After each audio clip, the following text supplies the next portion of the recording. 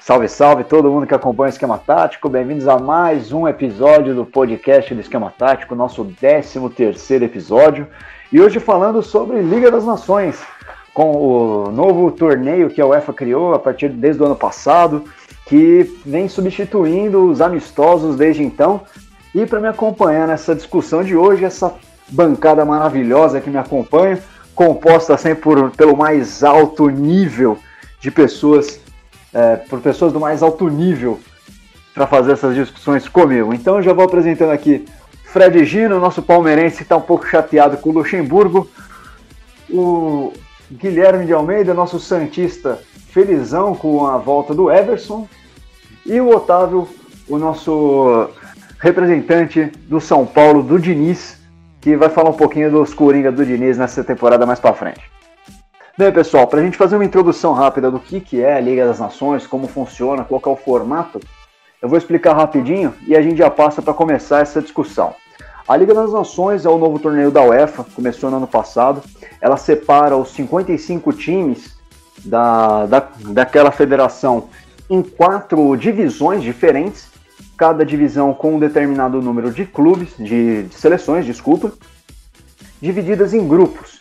Então são 4 grupos na Liga A, que é a primeira divisão, 4 grupos na Liga B, que é a segunda divisão, 4 na C, que é a terceira divisão, e 2 grupos na Liga D, que seria a quarta divisão. A divisão se dá pelo ranking da própria UEFA, então os melhores clubes vão ser designados para a Liga A, primeira divisão, e assim por diante.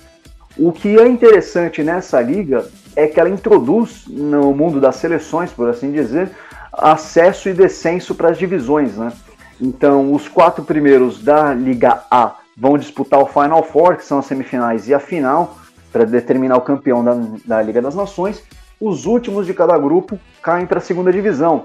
E na segunda divisão, os primeiros sobem para a Liga A, os últimos descem para a C, e assim sucessivamente. A única ressalva é que na Liga C, apenas 2 são rebaixados. Então os 4 últimos, o último de cada grupo, se enfrentam, né, num cruzamento. Quem perder nesse cruzamento está rebaixado. E na Liga D, como só tem 2 grupos, só o primeiro de cada grupo sobe e assim por diante. É um torneio inovador, vem para acabar com os amistosos modorrentos que a gente assiste de vez em quando. E já foi um sucesso tanto midiático quanto financeiro e esportivo em questão de esportes também na sua primeira edição. E para falar um pouquinho mais de todo o contexto da criação desse torneio, eu vou passar para o Othavio, que já vai começar a discussão de hoje. Bora lá, Othavio, é com você. Bom dia, boa tarde, boa noite a você ouvinte.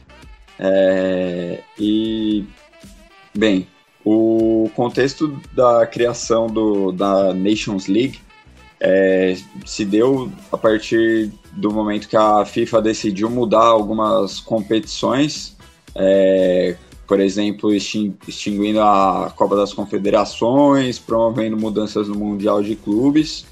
E então a UEFA, como eles ficaram um pouco receosos a partir do que foi apresentado pela FIFA, em relação a valores de patrocínios, como que ia ser o engajamento das pessoas em relação a essas mudanças nessas competições. E aí eles entraram com um projeto que a gente pode dizer que é bastante ambicioso para fazer com que a federação cresça ainda mais, né? Então, além do que o Matheus já falou, de substituir os amistosos, que muitas vezes são jogos que não geram muito engajamento, não tem muito interesse das pessoas que vão assistir, né, dos espectadores, eles criaram uma liga que vai manter o nível competitivo e, por ser uma liga, né, que vai trazer mais um troféu e tudo mais, acaba gerando um maior engajamento. Essa mudança, essa criação dessa liga veio com algumas mudanças que a UEFA fez também em relação a torneios de base, né, tentando fazer com que as bases nos países aprimorem, além também de tentar aprimorar, colocando mais investimento, promovendo melhorias também nos campeonatos femininos. Uma das coisas que acaba sendo ruim, mas isso não no caso da Europa, né, porque a ideia deles é justamente aumentar a supremacia deles em relação à Copa do Mundo e essa competição, seria que por ser uma coisa fechada na Europa e ser uma competição em si, acaba trazendo uma maior dificuldade para os times de outros continentes de conseguirem amistosos, conseguirem se preparar enfrentando os grandes europeus. Então, isso acaba prejudicando também as grandes seleções sul-americanas, Brasil, podemos dizer Argentina, Uruguai, assim, que são as maiorzinhas que, para se preparar, para adquirir aquela casca antes da Copa do Mundo, antes enfrentavam bastante as seleções europeias, as maiores seleções desse continente, né? Tá certo. Othavio, valeu pela explicação do contexto, e eu já vou passar a bola aqui pro Fred. Fredão, o que você tem a dizer, o que você tem a acrescentar dessa discussão da Liga das Nações para a gente começar o papo de hoje? Cara, é exatamente isso que o Otávio falou. A principal ideia da Liga das Nações é ocupar os espaços das datas FIFA para amistosos, né? Que eles entendem que uma competição dessa vai aprimorar mais os times europeus do que ficar fazendo amistosos aleatórios aí contra times da Ásia, da América do Sul, da América Central. O que para eles é interessante, porque as seleções mais fortes do mundo estão na Europa, a grande maioria delas, né? E fica mais interessante para eles se enfrentarem entre si. E aquilo que o Otávio falou, vai complicar muito o calendário de outras equipes que queiram se preparar para enfrentar uma França, uma Inglaterra, uma Espanha. E eu acho que eu tinha lido antes, quando começou, antes da primeira edição, que eles queriam utilizar a Nations League para começar a ser classificatória para a Eurocopa e Copa do Mundo, entendeu? Então talvez a ideia no futuro para a Nations League seja ocupar também esse calendário de eliminatórias e transformar num torneio que tem diversas funções dentro da Europa. Quanto a essa questão da eliminatória, né, de ser utilizada pelas eliminatórias ou não, ela já vai ser vista como ela vai ser incrementada às eliminatórias nessa segunda edição, né? Os primeiros colocados de cada grupo que não se classificar via eliminatória vão disputar a segunda fase, né? A repescagem para a Copa do Mundo. Então já tem aí uma questão de ser utilizado também como classificatória. Então a partir desse ano, dessa edição, a Nations League também vai ter essa função. Gui, alguma coisa a acrescentar para a gente começar a discussão de hoje, cara? Bom dia, boa tarde, boa noite a todos os que estão nos acompanhando aí pelas plataformas de podcast. Eu gostaria de só dar minha opinião quanto à competição. Eu acho que os nossos colonizadores, como sempre, tentando sair na frente, né, na corrida, né, e encontraram uma alternativa bem legal para isso, né? E eu acredito que vai ser uma competição muito legal de assistir nesse ano. Primeiro por conta do que você acabou de falar, Coutinho, que ela tem um caráter eliminatório, então as seleções elas vão entrar com um time completo, vão entrar querendo ganhar, querendo competir, querendo dar o seu melhor, e isso só acrescenta para o espetáculo, né? Então, super positivo. E o muito interessante esse chaveamento, né? Porque coloca equipes muito niveladas uma contra a outra, o que torna os jogos ainda mais interessantes, mais sedutores para o público, né? Que é complicado, né? Você assistir um Inglaterra e Macedônia. Pô, você sabe que a Inglaterra tem muita superioridade pela Macedônia, né? Agora, outra história é ver a Inglaterra jogando contra a Dinamarca, contra a Bélgica, né? Que são times muito mais parelhos, né? Então, é uma competição que, na minha opinião, veio muito acrescentar. Quanto a essa questão de nivelamento dos times completos, eu acho que essa é bem a ideia, né? Bem a cara dessa Nations League. É você substituir aqueles amistosos que ninguém liga muito, essa é a grande realidade. Até mesmo na seleção brasileira a gente acompanha que faz uns amistosos que ninguém tá nem aí, com times que a gente também não se importa. Eu acho que os últimos 2 jogos que o Brasil fez foi contra Camarões e Coreia do Sul. Então, assim, não é nem desrespeitando o nível técnico dessas seleções, mas não são amistosos exatamente que a gente se importa em assistir. Não são jogos que você perderia o seu dia vendo, né? E a ideia da Nations League é exatamente essa, substituir essas datas FIFA que seriam desinteressantes e torná-las interessantes, ter um atrativo maior e até gerar um engajamento que o Otávio tanto falou, né? Fredão, o que você tem a dizer, meu querido? Cara, fugindo um pouco da Nations League, falando sobre amistoso, você falou que as pessoas não se importam. Não se importam porque não é disputado aqui no país, né?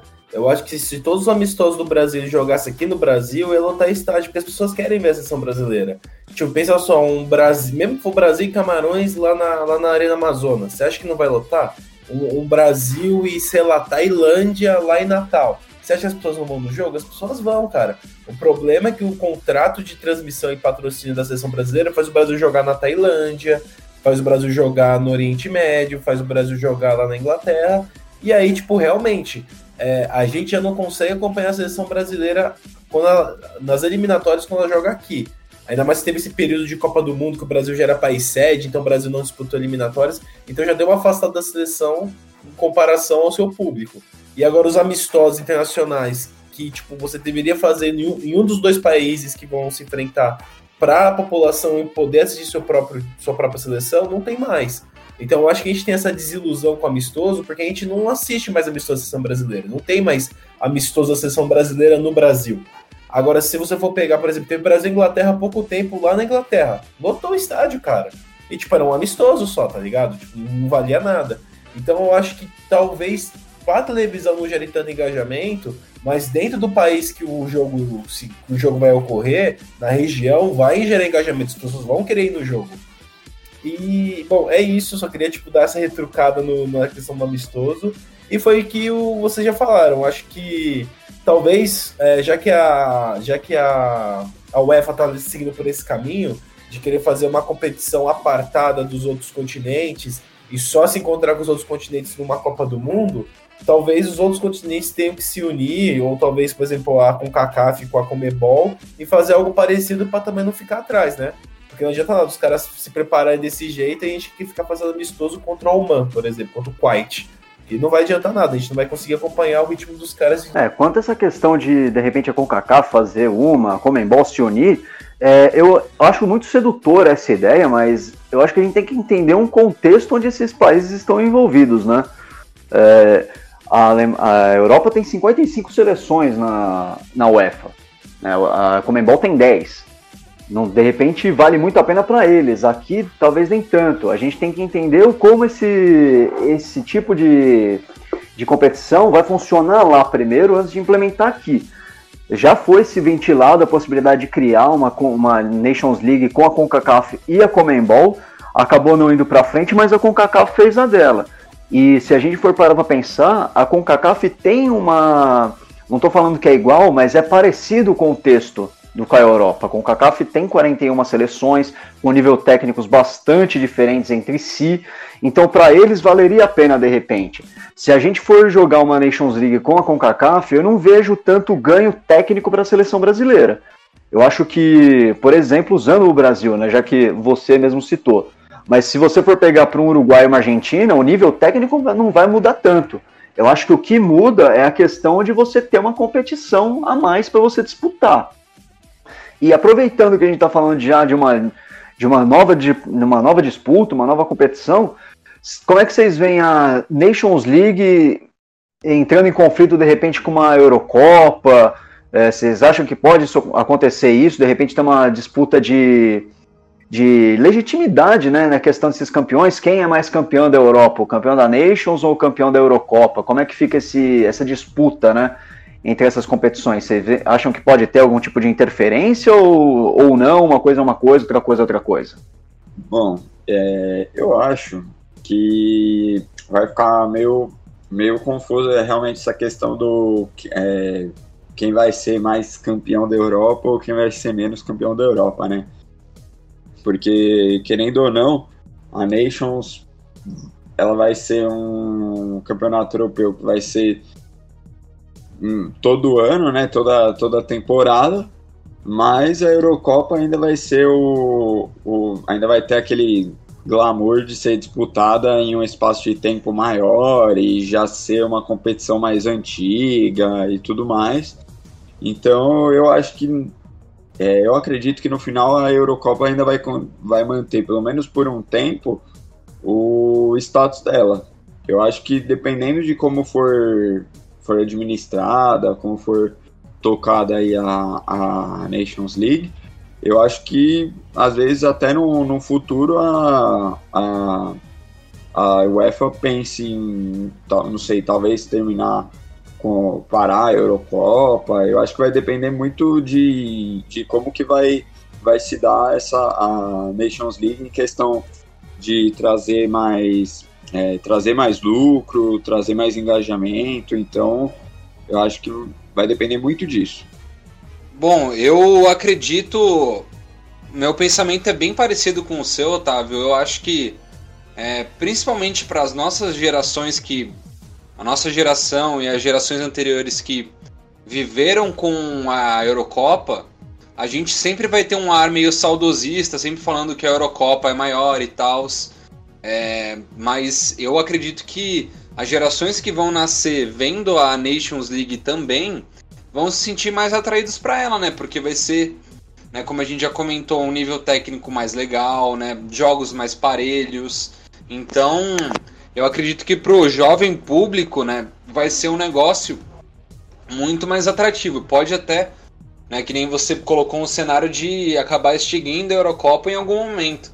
Mas eu acho meio difícil isso. Eu acho que se isso acontecer vai ser muito a longo prazo, assim. Eu acho que essa é uma tradição tão legal, assim. Tipo, a Eurocopa é uma competição muito, muito legal de assistir, assim, embora às vezes tenha jogos que tenha goleadas e tal, mas eu acho que isso também faz parte da magia do futebol, né? Eu acabo entendendo esse lado. Eu acho que realmente a Euro é uma competição mais consolidada, até porque ela é mais antiga, tem toda uma cultura de todo o continente se mobilizar em torno dela, por ela estar em um lugar só, ter uma sede só. Isso acaba sendo mais atrativo inicialmente, né? A minha dúvida é exatamente essa questão de legitimidade, né? Você tem uma Eurocopa, você tem a Nations League. Não é possível, eu acredito que seja possível sim a Nations roubar um pouco dessa legitimidade de quem é o campeão europeu com o tempo. Eu concordo muito com o Otávio nessa visão dele de repente isso no futuro gerar um desprestígio da Euro, né? Por mais que a gente tenha um campeonato hoje que é muito mais consolidado, muito mais rentável, a Nations começou muito bem. E se ela se mantiver assim, eu vejo sim um possível conflito, né? Não sei o que o Fredão acha disso, de repente ele tem uma visão diferente da nossa. Bom, cara, eu acho que assim, pode ser, desculpa meu cachorro aí no fundo, eu acho que com o passar do tempo, talvez a Nations League ela ocupe o lugar da Eurocopa, mas tudo depende de como que a UEFA vai tratar a Nations League, qual a importância, qual é a importância que a própria UEFA vai dar para ela, qual é o propósito dela. A Eurocopa, o propósito é ver quem é o melhor europeu, ponto. Não tem outro propósito, o único propósito é ver quem é o melhor da Europa. A Nations League vai ter outros propósitos, como classificação até para a própria Eurocopa. Então seria um campeonato secundário. Então eu acho que o propósito do campeonato vai decidir qual é o nível de importância dele. Como vocês falaram, a Eurocopa é um campeonato muito mais tradicional, com muito mais história, com muito mais, como posso dizer, muito mais lendas. E então eu acho que ela ainda tem um grau de importância muito alto. Eu ainda acho que ela é o glamour dentro da Europa. Eu vejo hoje que a Eurocopa seria a Libertadores e a Nations League seria a Copa Sul-Americana, entendeu? São campeonatos importantes, só que um tem mais peso que o outro. E eu acho que vai ficar assim. Eu acho que a UEFA é bem inteligente na parte de saber segregar qual campeonato é mais pesado para eles. Realmente concordo também com o que o Fred diz. Tanto que, se você for parar para ver, junto com essa ideia da criação da Nations League, eles também tiveram a ideia de criar um terceiro campeonato europeu de clubes, né, além da Champions League, da Euroleague, da Europa League, e que a ideia era pegar os times mais fracos também e tentar fazer crescer também os times mais fracos e, consequentemente, as ligas mais fracas também, né? Mas minha dúvida é em relação ao formato dela. Se vocês acham que é um formato que vai dificultar as chances das seleções menores, tipo, de aparecer uma seleção menor que surpreenda, assim, que acabe também gerando é uma coisa que acaba gerando um engajamento também. Por exemplo, como foi o caso da Islândia na última Eurocopa, que eles ninguém botava muita fé na Islândia, como até a gente estava falando antes aqui, um país pequeno que não tem um futebol assim tão profissionalizado, mas que chegou lá na Eurocopa, saiu eliminando um pessoal, saiu jogando bem e gerou um engajamento. Todo mundo começou a falar da Islândia, né, da seleção islandesa. Então, minha dúvida é em relação a isso. Vocês acreditam que acaba dificultando um pouco para essas seleções? Cara, essa é uma pergunta interessante do Otávio. E assim, eu tendo a pensar que não, viu? Eu não acho que isso vai dificultar você ter surpresas, até porque a gente falou da Islândia, né? Já que a gente está usando a Islândia como um exemplo, a Islândia foi mal no grupo dela na última temporada. Ela seria rebaixada se não fosse uma mudança que teve no regulamento para a edição dessa temporada. Mas, ao mesmo tempo, a gente tem que ver que ela caiu num grupo bem complicado com a Suíça e com a Bélgica, né?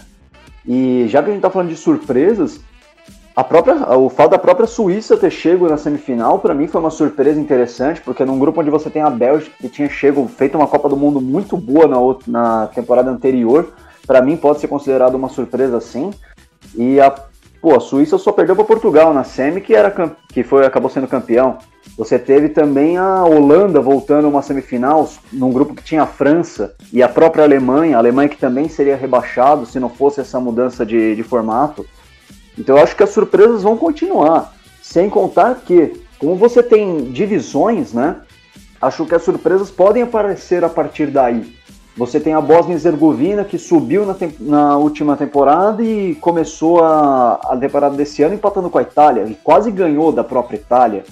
Eu acho que as surpresas elas ainda existem, só que elas estão mais distribuídas nesses grupos, né? Eu acho que como a ideia da Nations League é exatamente o desenvolvimento dessas ligas e dessas seleções, as surpresas podem ir surgindo a partir daí. Então, de repente, numa Liga B, você tem a surpresa da Bósnia chegando forte numa Liga A, você tem a Suíça que eliminando uma Bélgica, eliminando, de repente, poderia ter eliminado Portugal e chegou na final. Você tem a própria Holanda voltando a disputar competições de alto nível. E você pode ter também as surpresas de um rebaixamento de um grande, né? Como foi o caso da Alemanha na última temporada. Ela ficou em último no grupo e perdeu para todo mundo. Perdeu para os dois, perdeu o jogo para a Holanda, perdeu o jogo para a França e terminou com 2 pontos a sua participação na Nations League da temporada passada. Então eu acho que as surpresas vão continuar. Elas só vão estar mais distribuídas nessas ligas inferiores e até na liga principal. Bom, Coutinho, eu não concordo muito com esse seu pensamento, assim. Eu acho que é muito pontual, assim, esses times que conseguiram, né, tá na liga, na primeira liga aí, né, na primeira divisão. E eu acredito que uma ascensão de outras equipes, ela tem que partir muito de uma continuidade de trabalho. E eu acho que isso é meio difícil, assim, tipo, eu acredito, a Grécia, hoje que tá na terceira divisão, eu acho muito difícil, e eu acho que vai ser muito demorado pra Grécia chegar na primeira divisão, né? Muito porque Ela tem que classificar em primeiro, né? E isso você não pode contar com tropeços, né? Então o time tem que estar muito engatilhado assim para ser o primeiro e tal. E o oposto também eu acho que é verdade. Tipo, eu acho que os times de ponta assim dificilmente vão cair agora que tá valendo isso. E quando caírem, eu acho que facilmente vão conseguir voltar para a primeira divisão também, embora tenhamos times também de qualidade aí na segunda divisão. Eu sigo mais ou menos a linha do Coutinho.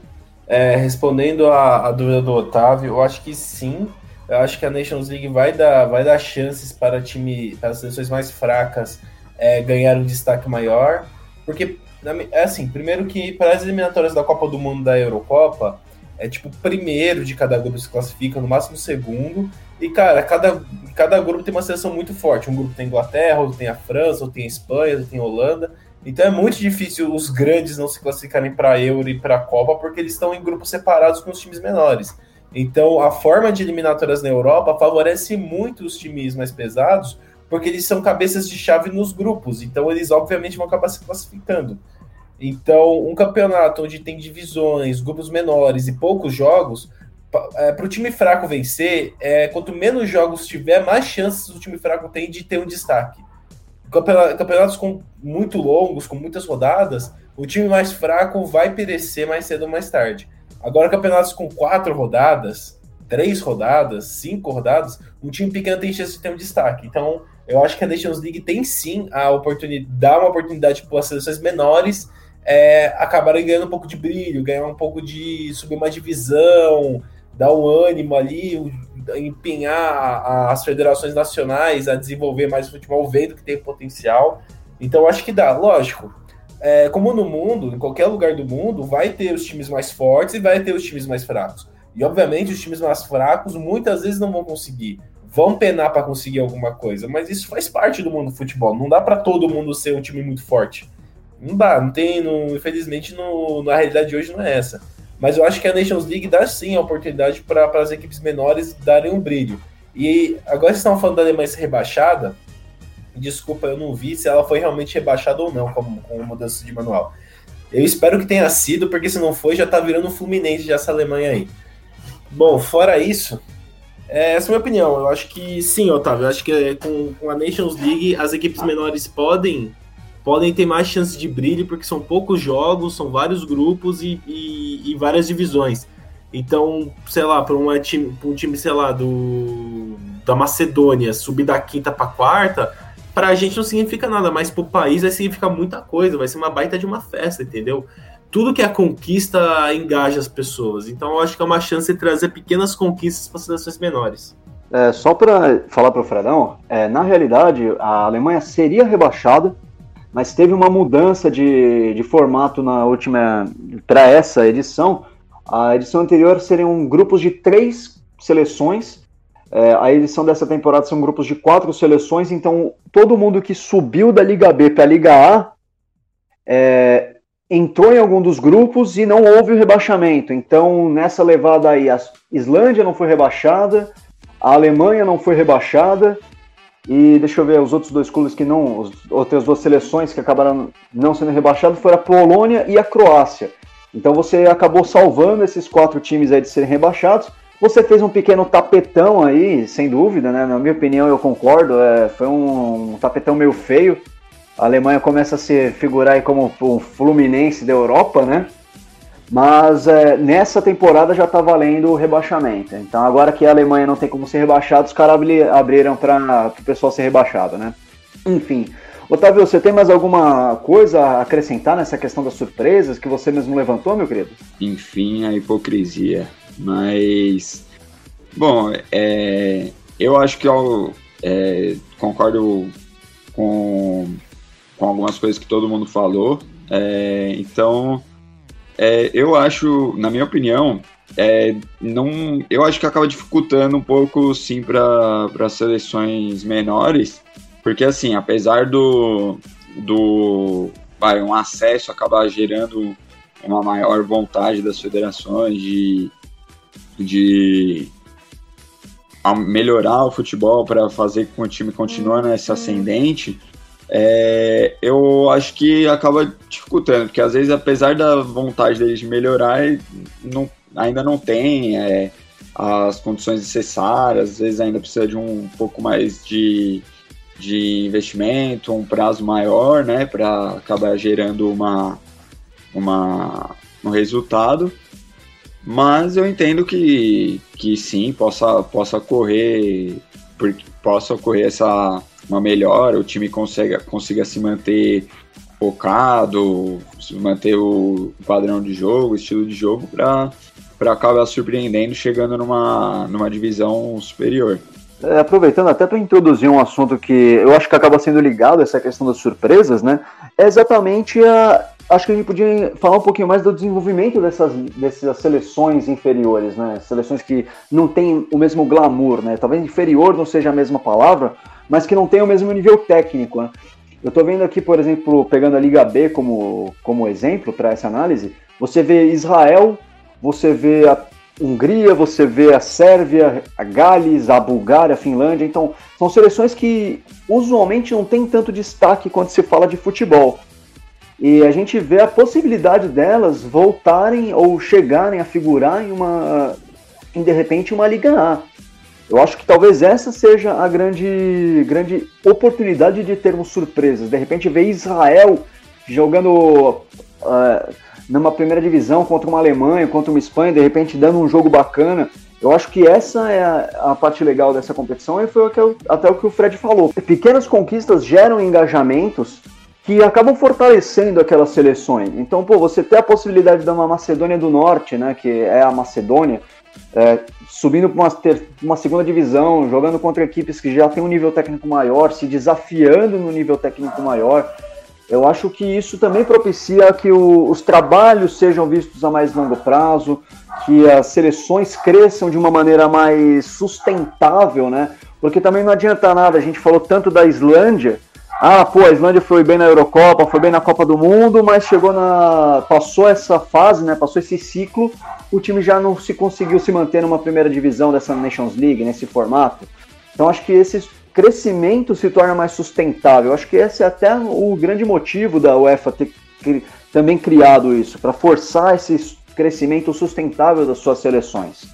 Enfim, acho que a gente conseguiu falar bastante da Nations League. Não sei se os senhores têm alguma outra coisa a comentar a respeito do torneio, ou se a gente já pode passar para a parte mais descontraída do programa. Bom, eu gostaria de pedir o palpite de cada um, assim.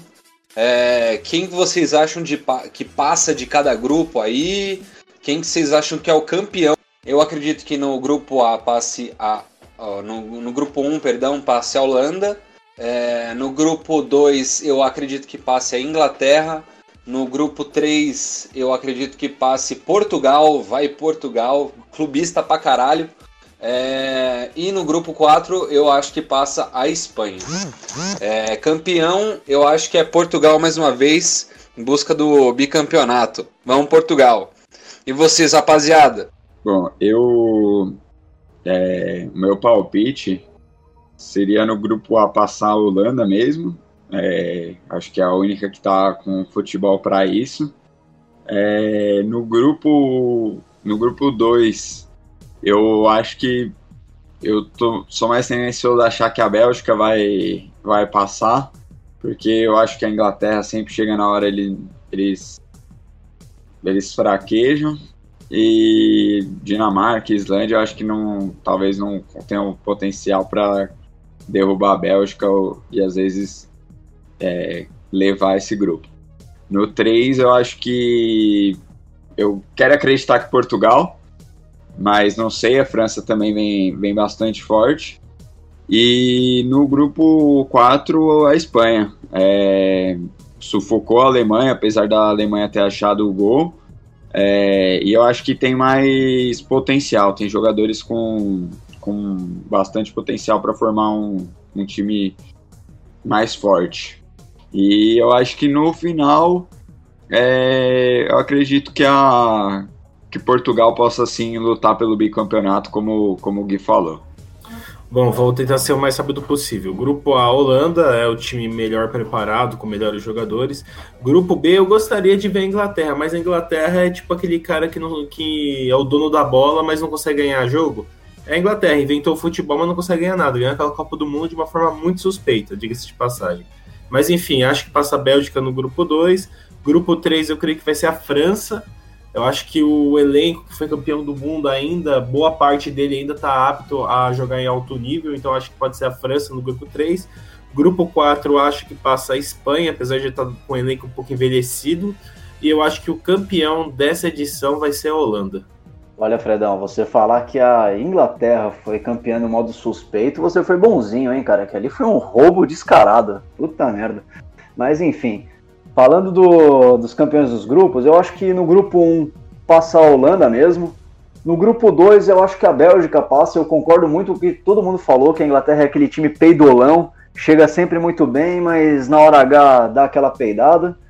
No grupo 3, eu quero muito que Portugal ganhe, eu sou muito suspeito para falar, mas eu acho que a França tem mais condições. E no grupo 4, eu acho que dá a Espanha mesmo, e o título, eu acho que vai ser uma disputa interessante entre Espanha e França, mas eu acho que a Espanha leva no final das contas, hein?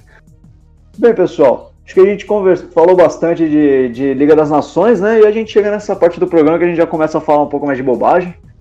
E como o Fred mesmo falou, da questão de ficou feio para a Alemanha não ser rebaixado, né? Acho que acabou sendo considerado aqui o Fluminense da Europa. Acho que a gente podia falar um pouquinho desses casos de tapetão que teve no Campeonato Brasileiro, que aconteceram bastante, inclusive na década de 80 e 90, que sempre rende até hoje, né? Algumas piadas, algumas brincadeiras com os clubes, né? E eu gostaria de falar aqui, né, de um ponto que o Fred trouxe no nosso chat, da Copa João Avelange, né? Acho que acabou acontecendo um inchaço bem parecido com o que aconteceu no Brasileiro de 2000, Copa João Avelange 2, né? E lembrar do caso Sandro Hiroshi, que propiciou tudo isso. A própria João Avelange surgiu de um tapetão, que era para cair o Botafogo ou o Gama. A justiça acabou derrubando o Gama entrou na justiça comum, e aí melou todo o Brasileiro de 2000, que virou a João Avelange. E aí nesse meio tempo o Fluminense pulou da Série C para a Série A. Não sei se vocês têm algum outro caso de tapetão para trazer para esse papo mais descontraído do final do programa. Cara, é que assim, eu entendo que é um campeonato novo, estão estruturando. A primeira edição foi mais um teste, eles viram que talvez para as edições seguintes seria melhor inchar um pouco mais os grupos, inchar um pouco mais as divisões. Só que é o que falou, né? Foi feio.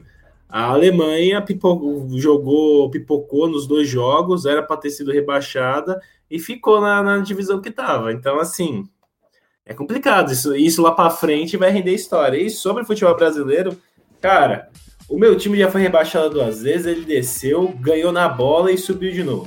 Tem time aqui do Brasil que tá devendo 2 Série Bs aí, tem time que rebaixou outro para não cair, então assim, é feio. É feio demais assim você não assumir. É feio cair, é chato, tudo mais. Mas é mais feio ainda você não assumir, entendeu? Então eu acho que fica aí a reflexão para alguns times aqui do Brasil e para a Alemanha. Se você a Alemanha falar assim, olha, na próxima edição eu vou para a divisão inferior para ser responsável pelos meus atos na primeira divisão que eu joguei, nada. Eu acho bacana isso que você falou, Fredão, do time assumir que foi rebaixado, né? Porque aqui mesmo no Campeonato Paulista teve um caso de tapetão, né? Envolvendo um clube de um dos nossos participantes da bancada de hoje, né? Um tal clube aí que se diz muito grande, ia cair para a segunda divisão do Paulista e depois não caiu e até hoje não admite que foi rebaixado, né? Acho que o Otávio consegue nos explicar melhor, até você consegue nos explicar melhor o que eu ouvi nesse tapetão aí, envolvendo um certo clube aí de São Paulo, que fica ali próximo do Morumbi. Olha, eu consigo explicar que, mano, não teve tapetão nenhum. Se você quiser, você procura aí vídeo do PVC na internet, que ele te explica bastante aí o regulamento e te mostra que não tem rebaixamento. Então, eu acho que mostrou total falta de conhecimento sobre a competição. Enfim, a hipocrisia, não é mesmo? Mas falando de tapetão, eu não podia deixar de citar o tapetão do meu clube, né? Que sofreu bastante com o próprio Fluminense, né? Mas enfim, A hipocrisia desses clubes que pulam de uma Série C para Série A e não estão nem aí para bancar a Série B e até hoje fogem, né? Como o próprio Fred falou, acho que a gente tem que usar isso como reflexão. Ô Gui, você tem algum caso de virada de mesa aí pra gente debater aqui, cara? Olha, eu queria comentar alguns títulos que foram comprados aí na nossa história, né? Aquele título do Corinthians, né? Totalmente comprado, né? Eu vi um comentário ontem do Tinga no Instagram que me diverti muito, né? Foi um campeonato totalmente roubado, que juízes admitiram que roubaram. E devia ter sido anulado. Brutal, assim, coisa horrível. E eu só queria comentar, não exatamente tapetão, mas eu queria comentar a situação do VAR. Eu não podia deixar de comentar a situação do VAR nesse Campeonato Brasileiro que a gente está vivendo esse ano. Que é impressionante que os times cariocas estão sendo favorecidos em qualquer situação, né? Vasco, Fluminense, Flamengo, porra, tá ridículo isso, né? Eu vejo os jogos assim, me deixa até nervoso, assim, porque os outros times fazem de tudo e aí chega lá o VAR e, né, essa nova regra da mão também que, pelo amor de Deus, tá... Nossa, tá difícil de ver o futebol brasileiro. Tá complicado. Bom, já que a gente tá falando de tapetão, tem uma história de um título que foi dividido entre Portuguesa e Santos por um erro de arbitragem na hora de contar os pênaltis. Eu vou aproveitar que tem um torcedor da Portuguesa e um torcedor do Santos aqui para discutir sobre isso, porque eu já vi torcedor do Santos falando que não, o juiz errou contra o Santos e daí dividiu o título com a Portuguesa, e já vi torcedor da Portuguesa falando não, o juiz errou contra a Portuguesa e deu o título também pro Santos. Daí eu queria esse fight final aqui entre o Santista e o torcedor da Portuguesa. E aí, o juiz errou para que lado? Ele errou a contagem a favor do Santos ou errou a contagem a favor da Portuguesa? Olha, eu vou tomar a frente nessa discussão, até porque foi o último paulista que meu time ganhou, mas, cara, foi um erro do juiz em prol do Santos, mas na realidade ali, para ser bem sincero, foi mais manobra da Portuguesa conseguir se aproveitar disso para ganhar o título também do que outra coisa, porque veja bem, a Portuguesa errou as 3 cobranças, o Santos cobrou 2 e fez. Era para ser, se o cara fizesse a outra cobrança, se o goleiro do Santos pegasse o pênalti, se eu não me engano, acabava e a Portuguesa ia perder.